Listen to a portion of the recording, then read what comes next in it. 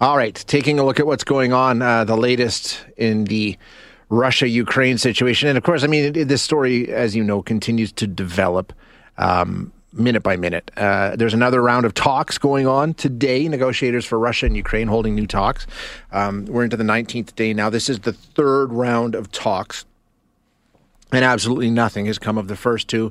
And I don't think anybody is expecting anything to come out of these. Actually, today is the fourth round of talks, to be honest with you.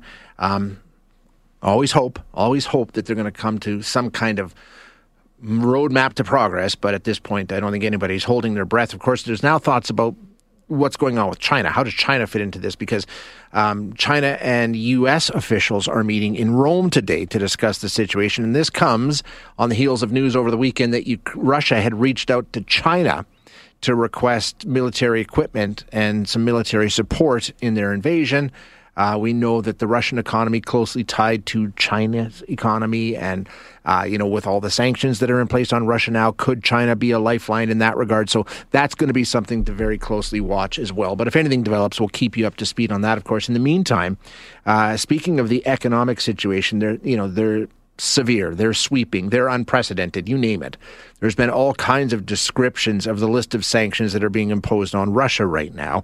A lot of it aimed directly at the oligarchs, the elite. We keep hearing about that. Our Prime Minister has talked about that. Chrystia Freeland talked about that.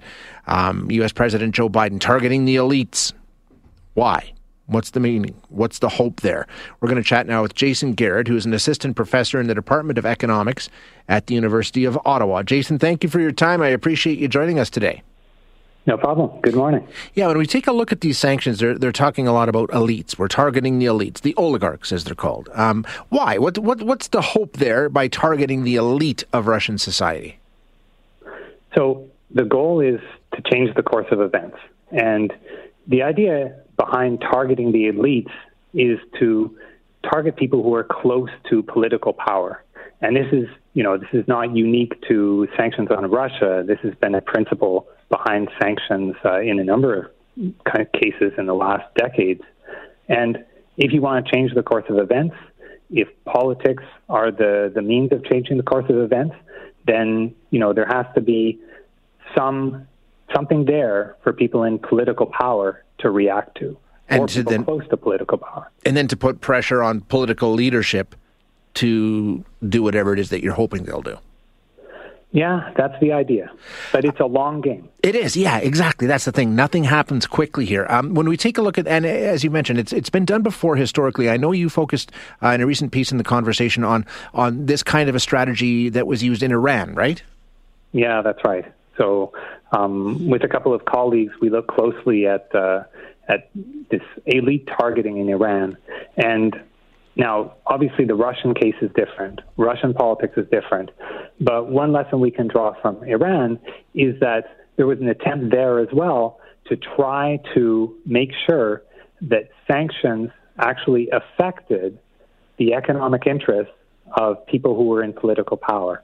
Now, there we weren't looking at oligarchs. We were looking at the economic interests of the Revolutionary Guards, which is a military-like organization, and the supreme leader, Ali Khamenei.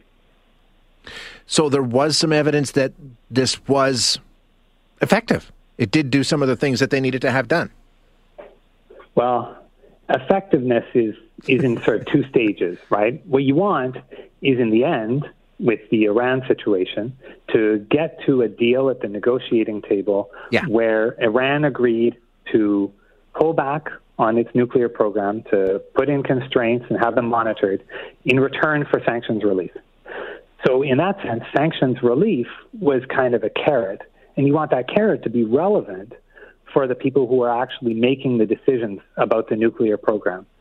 And what we've observed, we tried to figure out whether the carrot existed at all, because you often hear in sort of anecdotes, well, sanctions are all very nice, but they're not really affecting the people who are in power. And so we just, we took a look at the assets of these foundations, essentially the economic interests that were associated to these two powerful actors in Iranian society, and watched what happened to those assets over time. That's the basic idea behind our own study. So it's really close monitoring of what? Stock markets then, right? Yeah, in our case, we had to look at the stock market. So one tough thing in Russia, something that was tough in Iran, is that it's opaque. It's opaque what assets are there for these groups. It's opaque how much they're valued at. For example, there was a lot of real estate controlled by this foundation that was close to the supreme leader of Iran. But what we were able to do is identify some of the assets of these two groups on the Iranian stock market.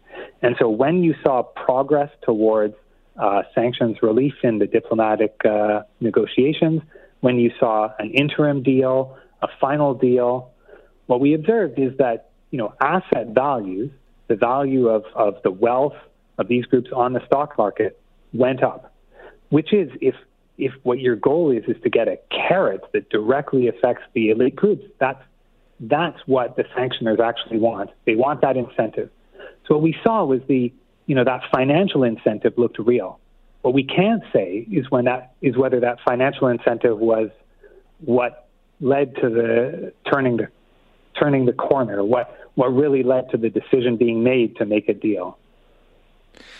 What can this tell us about, that we're seeing the exact same levers pulled with regards to Russia. So what can we learn from this in terms of, we've tried this historically before.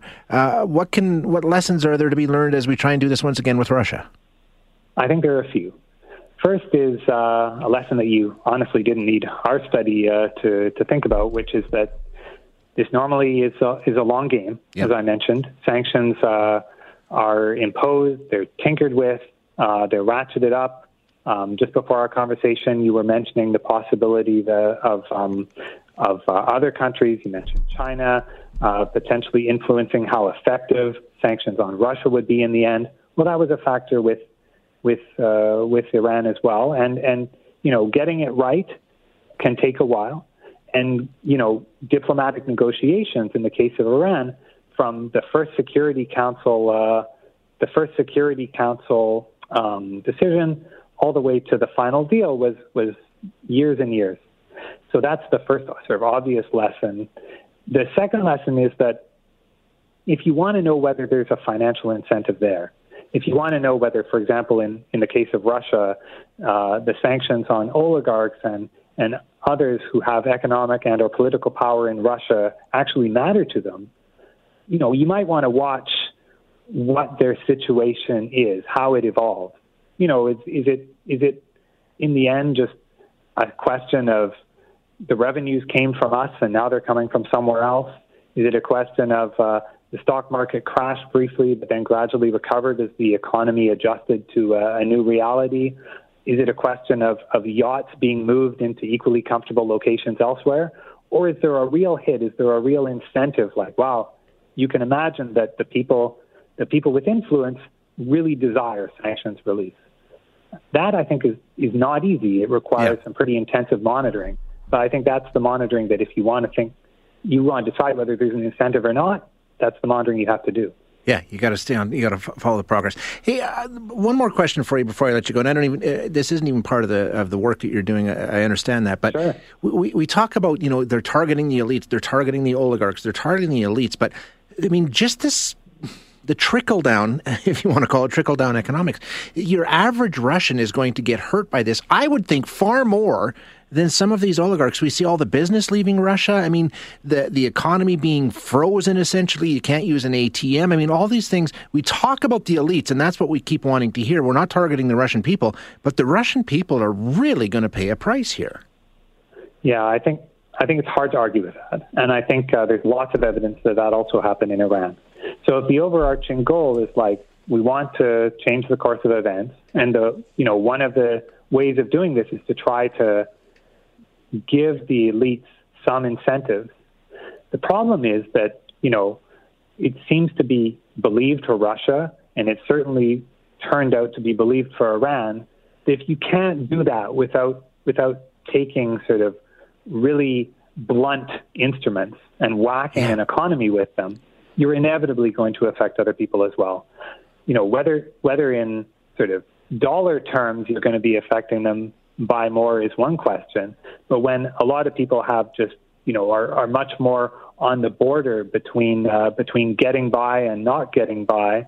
You can imagine that even a hit way less severe than what we're seeing in Russia right now is going to put them over the edge.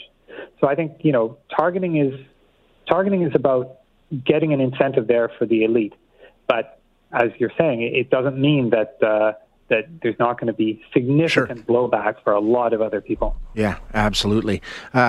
Great discussion, Jason. Thanks so much for your time. I appreciate your insight.